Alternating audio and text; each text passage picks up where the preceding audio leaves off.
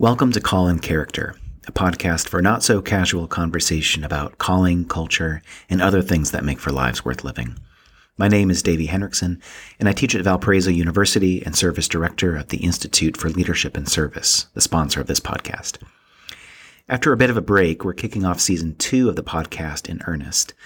If you're new to the show, please make sure to check out our back catalog of episodes with guests such as Isa Macaulay, Makoto Fujimura, and Jessica Hooten-Wilson.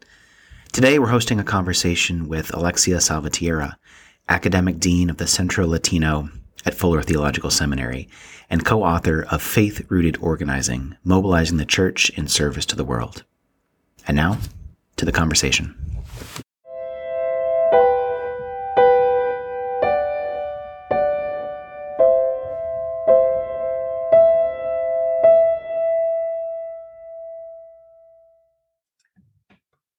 In many churches and faith communities, faith as a theological concept is a private matter, a practical attitude of belief or trust in God that stands independent of the pursuit of justice in society. In fact, sometimes the very idea of social justice is viewed with suspicion. Conservative churches might worry that calls to social action are replacements for theological reflection or serious personal faith commitments. And progressive churches might worry that those who are suspicious of social justice are simply content with an unjust status quo, unwilling to put their faith into action. Our guest today, Alexia Salvatierra, complicates this divide and argues that grounded, serious theological reflection goes hand in hand with the pursuit of justice in the world. With her co-author, Peter Halsall, she's written a wonderful book, Faith-Rooted Organizing, Mobilizing the Church in Service to the World. Today, I'm happy to welcome Dr. Salvatierra to the podcast to help us reflect on the church's calling to pursue justice and to consider what principles ought to guide us as we seek the peace of the city in our own troubled times. Dr. Salvatierra is an ordained pastor in the Evangelical Lutheran Church in America and is the academic dean of the Centro Latino at Fuller Theological Seminary, as well as the assistant professor of integral mission and global transformation. She works in the areas of immigration, faith-rooted organizing, cross-cultural ministry, and building vital, holistic Christian community. For over 11 years, she was the executive director of Clergy and Laity United for Economic Justice, and her book was published by IVP in 2014. So, Alexia, it's wonderful to have you on the podcast. It's wonderful to be here, David. So in your book, you describe a couple different approaches that communities of faith might take to organizing for social action. And you talk about this model of faith-rooted organizing, and you distinguish it from some of the other models. So I'm curious, what sets your approach apart, and why should faith communities take this kind of social action seriously in the first place? So first of all, let me just make a distinction between faith-based organizing and faith-rooted organizing. So faith-based organizing is a way of describing the process of religious communities and institutions getting involved in community organizing. So let me just define community organizing for a minute. That community organizing is bringing people together to create systemic change, the kind of systemic change that you can't create on your own, that you have to come together in order to create. So faith-based organizing refers to the process of congregations, other faith communities getting engaged in organizing.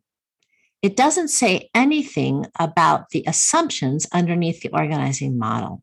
So it is an advantage when you are bringing people together to not leave out the religious community, because the religious community involves a lot of people. It's a big base, right? I'll never forget a young secular organizer saying to me, "You mean you can go there every Sunday morning and you can find people and organize them?" And I said, well, you can find people. Whether or not you can organize them is a different question.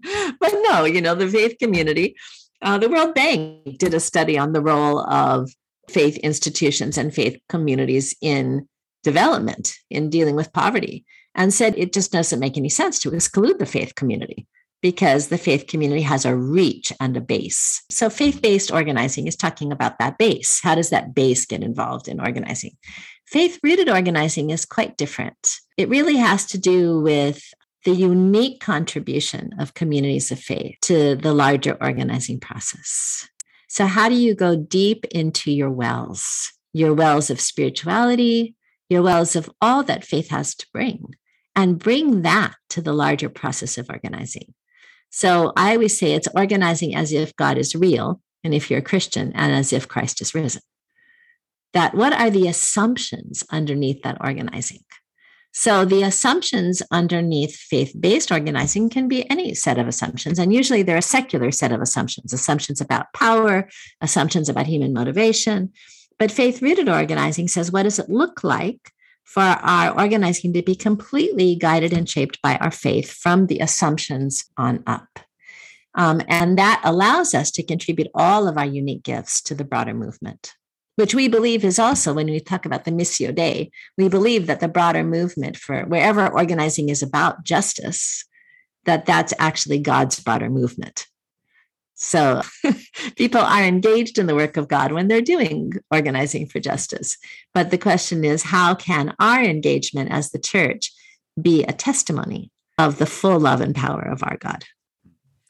So you show up to church on Sunday, there are people there, but you say, I think the implication is that they may not be ready to be organized or may not be very willing to be organized. Right. That's right. So that was the other half of your question, right? Which was a very different question, which is, why should the church get involved? And I think there are so many different ways of answering that question, but I would just want to start by saying that it is a Greek concept that the body and the soul are two separate entities. The biblical way of looking at human beings is that we are one entity, body and soul. And so Jesus came to save the whole person in the whole family, in the whole community, because we are also not just individuals. We are also families. We are also communities. And so Jesus came, when he sent his disciples out, they didn't just teach, they healed, because they had to respond to the needs of both what the Greeks would call the body and the soul. So that Jesus was not just about eternal life, he was also about abundant life. And the separation between those two is just not even biblical. And then, of course, that doesn't take us all the way to organizing. It doesn't take us all the way to systemic change to realize that. What takes us to systemic change is the question of stewardship, that we are called to love. There's no question about that. No Christian would disagree. We're called to love. But the question is, how do you love as intelligently and as effectively as you can? You have to use all the gifts that you've been given. And that includes your capacity to influence decision makers. I used to say that if you're in a democracy, you have the gifts of democracy. But I've been working now for many years with people that are not in democracies and who still manage to create systemic change, who still manage to influence decision makers. So if that gift, if that tool has been placed into our hands, why would we not use that tool for all of God's good purposes? Great. So I wonder, though, since you have focused so much on faith-rooted organizing and you're working in communities of faith and churches, are there unique challenges that you've faced by working in these communities versus, say, more non-sectarian or secular places? I mean, the practice of community organizing obviously is not just rooted in religious communities, but are there unique challenges that you face by focusing on those communities? Oh, yeah, absolutely. One is that there is a tension in all faith traditions between purity and inclusion, that there is this call to come out of the world and to create something pure and holy. And at the same time, there's this call to go deep into the world, particularly when we think about the principle of incarnation. Karl Bratton would say deep in the flesh. I think of Henry Martinez. Henry Martinez was in the Twin Towers on 9/11 when the Twin Towers started to fall, and he ran out. He was a young, strong man. On his way down, he saw a heavy disabled man who was sitting on the stairs crying because he couldn't get out. And he couldn't get down. And so Henry Martinez, when he ran out, he talked to Jesus. Jesus talked to him and he ran back in. And he saved the man who was on the stairs, and he saved 24 people before he died. That running back in, that's what Jesus is about. That's the inclusion principle. That's the incarnation principle. But we have this tension between purity and inclusion.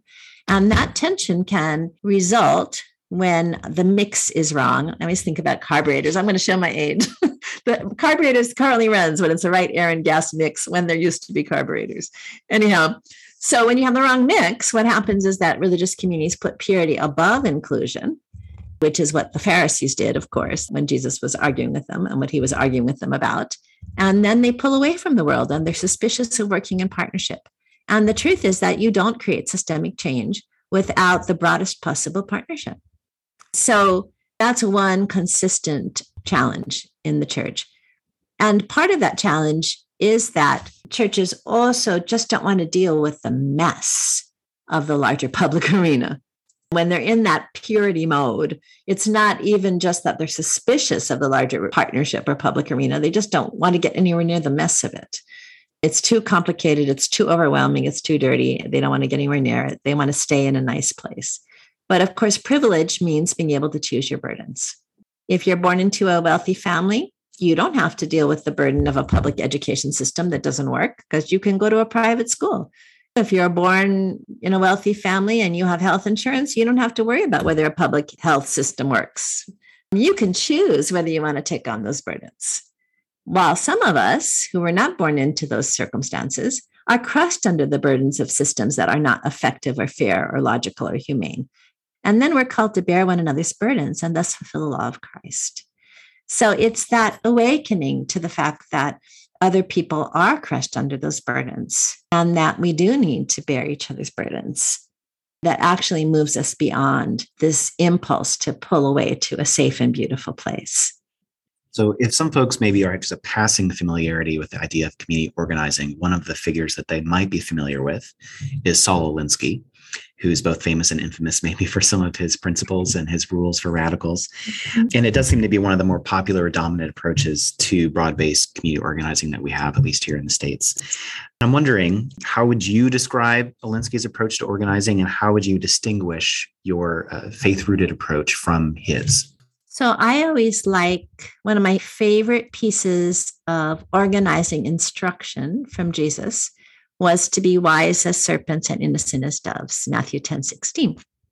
And I think that Saul Alinsky was a magnificent serpent.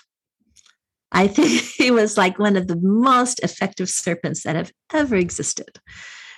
But the serpent half of the serpent-dove equation is that to have the shrewdness of a serpent is to take absolutely seriously the carnal and sinful nature of human beings.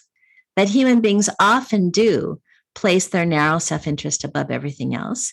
They often do hold on to power at any cost. That's true. And Alinsky was very good at taking that seriously, at being realistic about it, understanding that you need a critical mass of pressure that until the pain of not changing is greater than the pain of changing for most people, most of the time to change. But if you think that that's all that people are, is their carnal and sinful selves, you're an atheist. Because we're all made in the image of God. And that means anybody can be suddenly capable of amazing acts of sacrificial love and moral courage, even a political leader. So, and the Holy Spirit is alive and well and moving through the world at all times, working on people's hearts. So you can, if you're innocent as a dove, if your heart is open, you can see and you can nurture the potential for people to be more than their carnal selves. And that's dove power. And Alinsky really didn't understand anything about dove power at all. So I think that he got half of it absolutely brilliantly, and we should all study him. But he was limited in terms of his larger perspective. I think Gandhi and Martin Luther King Jr. understood dove power. So it's not like I came up with it, Lord have mercy, or even that it's just a biblical phrase that we're only now put. No, it's people have always used dove power. Bishop Desmond Tutu would be another example, obviously, another leader along those lines. But what we really want is the right use of serpent and dove, the right mix of law and grace. Let me play serpent's advocate for a second. Mm-hmm. It feels at least like we are living in one of the most polarized ages that we have had in recent human memory, but at least the last 5 years, specifically in the States, the divide between red and blue and different regions in the country, political ideologies, things seem to be dividing local communities in half. And so I suppose a pushback maybe from a more Alinsky approach, or one with a very low theological anthropology, would be, well, we're very sinful as a human race. We're very divided. We can't achieve unity, agreement. Even our local communities, which used to be a source of identity and at least a modest unity, are divided straight down the middle, 50-50 in many cases. So how can your approach to organizing still have hope to draw out the sort of basic humanity of folks who have all sorts of difference, whether that's religious or political or racial? How do you sustain hope for these sorts of social coalitions when it seems society is more fragmented than ever and the prospects for even a sort of a co-belligerency, let alone a coalition or alliance, seem really, really faint? So social contact theory, which of course is, goes back at least 40 years. Social contact theory says that the more relationship that you have, the more that people are able to overcome their differences, right? Real simple, except that it's not always true because it's not just the fact of relationship, it's the quality of relationship. So what I found is that when you get to this level of division, whether it's in a family or a marriage or a society, that you can't talk your way into unity. You have to do your way into unity. What do I mean by that? Brenda Salter McNeil talks about this in her books as well, which is that you have to engage together, if you are believers, in common acts of joint mission. Because as you do that, you build trust that then allows you to talk across your differences. You can't start by talking across your differences. I'm going to give you an example of what that looks like to engage together in acts of joint mission. But first, I just want to tell you a clarifying story about what I mean by not trying to talk each other into unity.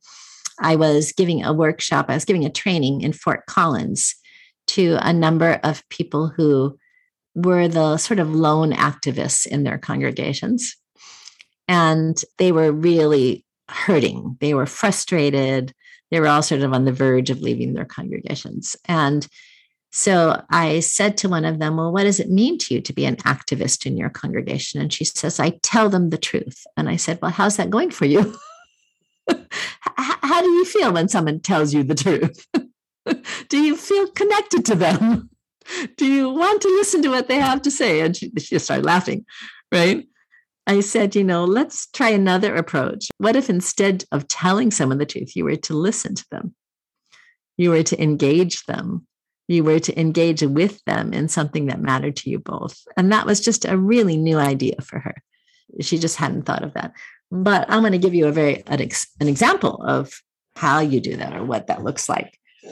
Years ago, Orange County, California, is an evangelical bastion, and it is also a conservative bastion. A lot of conservative thought leaders come out of Orange County. It was the first county in the country to have 287G, which was involving local law enforcement and immigration enforcement. So just to tell you something about the place. And I was working with a network of immigrant churches. And so I said to them, what if we were to get these big white mega churches engaged with you in trying to come work for an immigration system that was more effective, logical, just, and humane? And they were just laughing at me. They were like, no, how would that ever happen? So I said, well, let's start by having a pastor's prayer breakfast, because pastors have a common vocation. We have common concerns. We have common hopes and dreams for our congregation.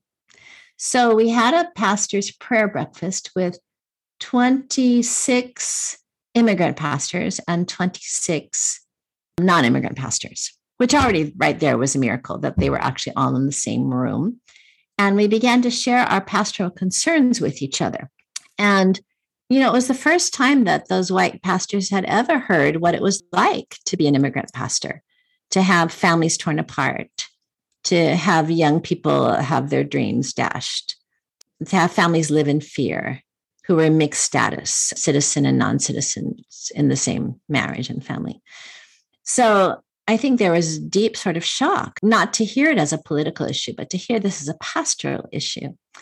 And so then one of the white pastors said, I tried once preaching on immigration and I had like 200, I was preaching biblically on immigration and I had like 200 families leave.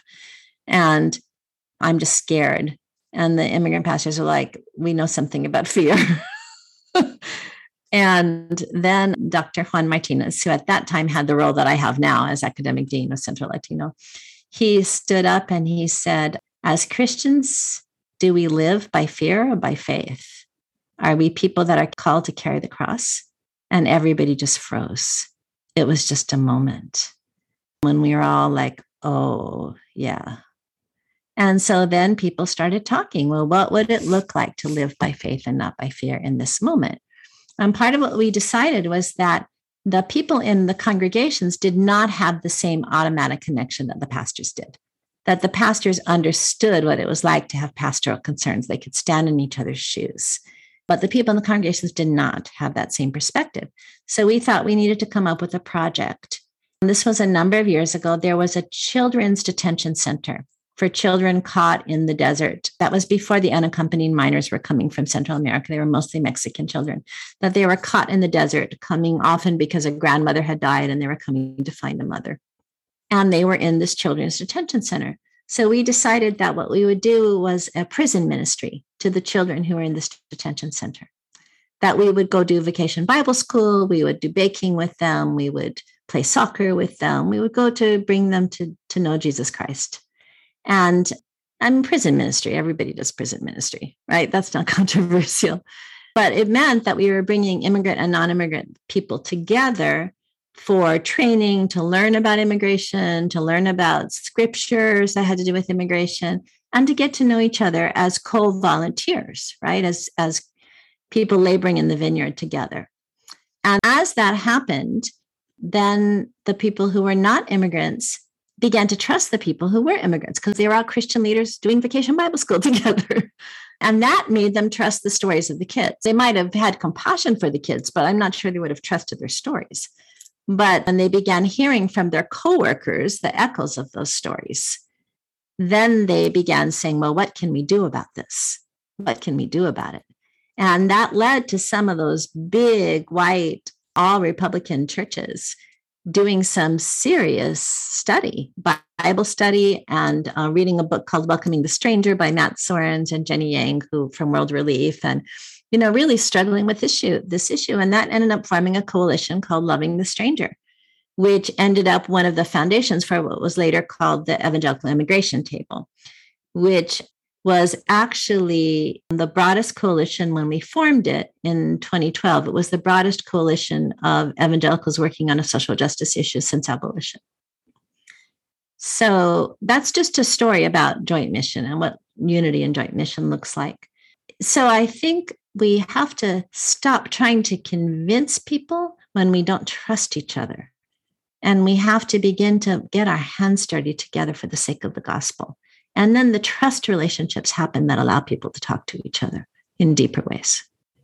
So, we've been talking so far mostly about the church context and about how to get congregants organized to put their faith into action.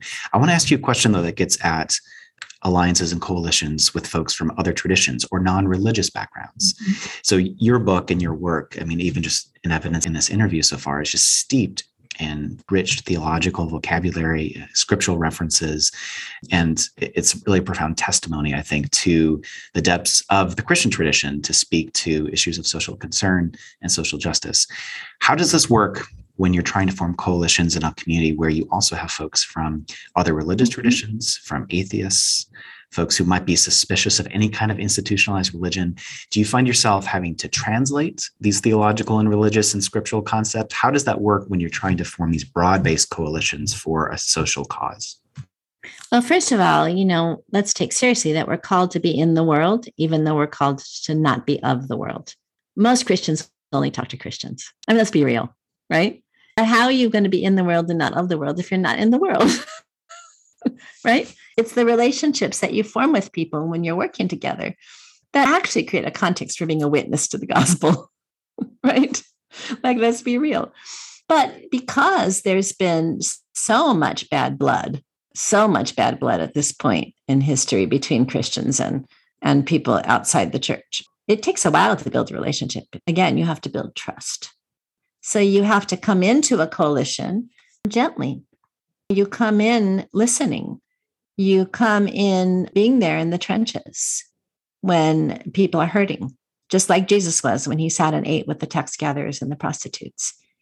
You be with people, but you don't abandon your unique gifts. That becomes a dialogue and then a negotiation. So this is a story that I'll tell tonight. I didn't think I was going to repeat, but I will repeat this one.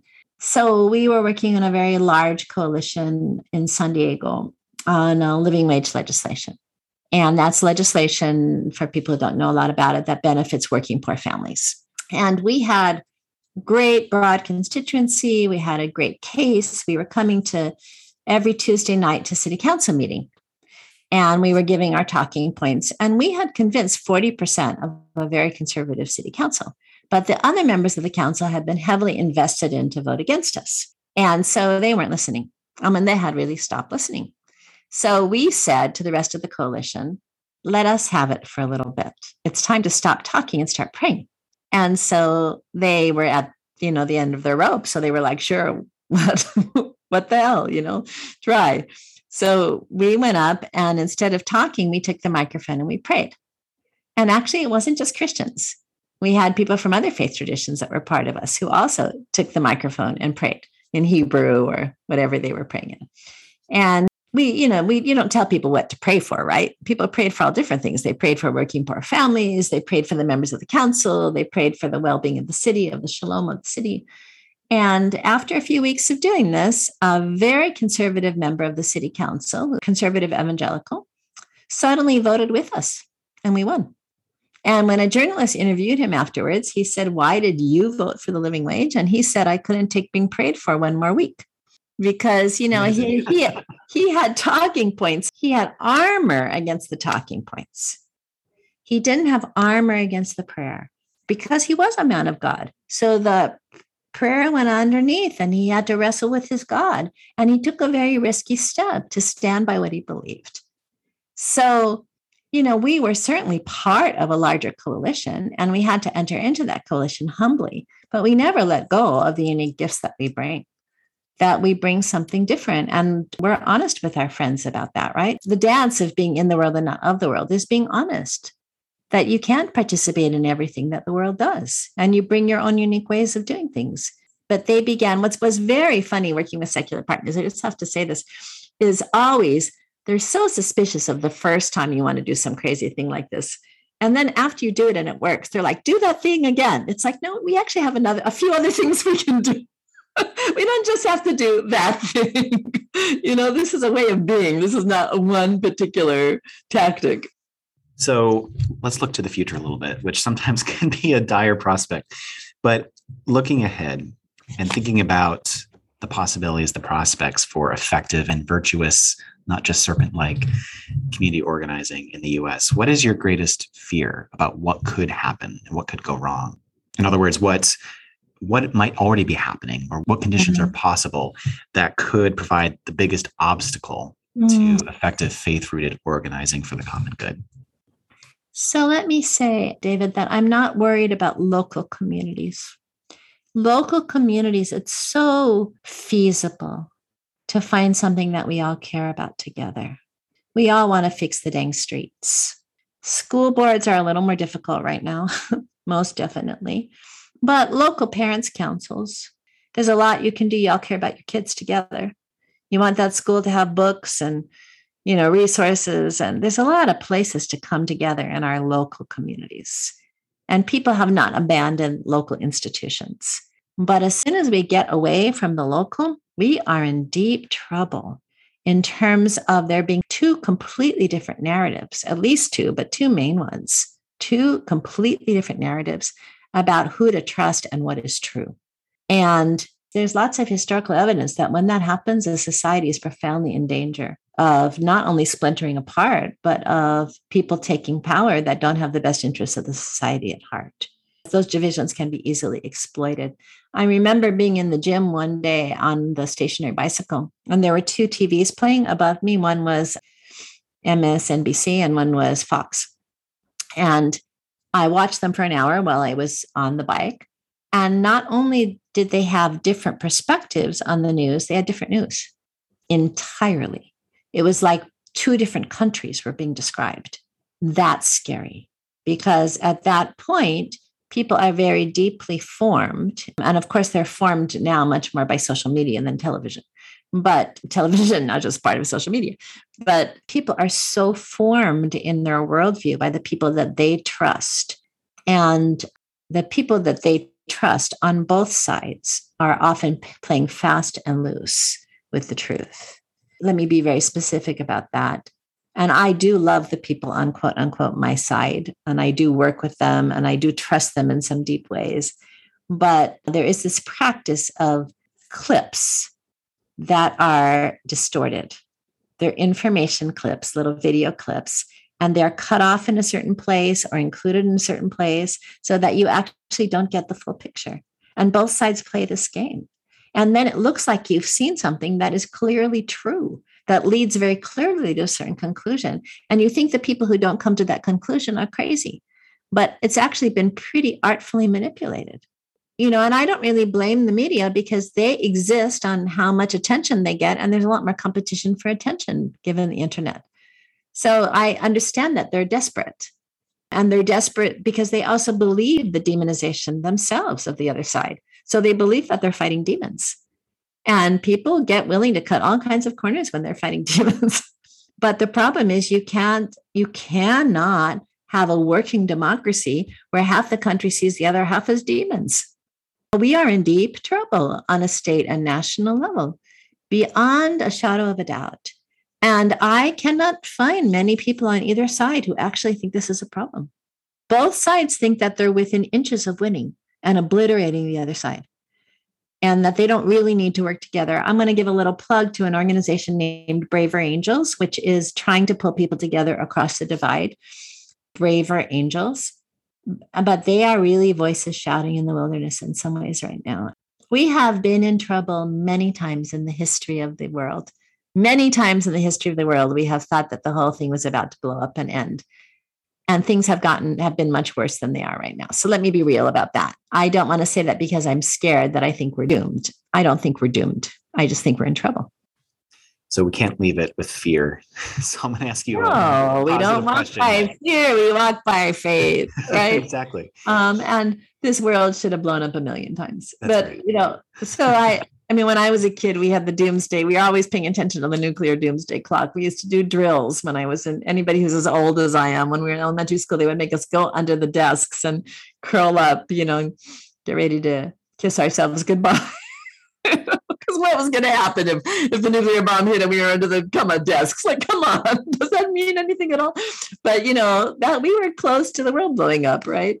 So, I feel like God has always been with us through flood and fire. But I do think we need to take seriously how to build on the opportunities that we have locally and build them to scale. Because I really think that that's the only thing that we can do. We're not going to end the air war. We're going to come together on the ground and then build to scale. That's what's true.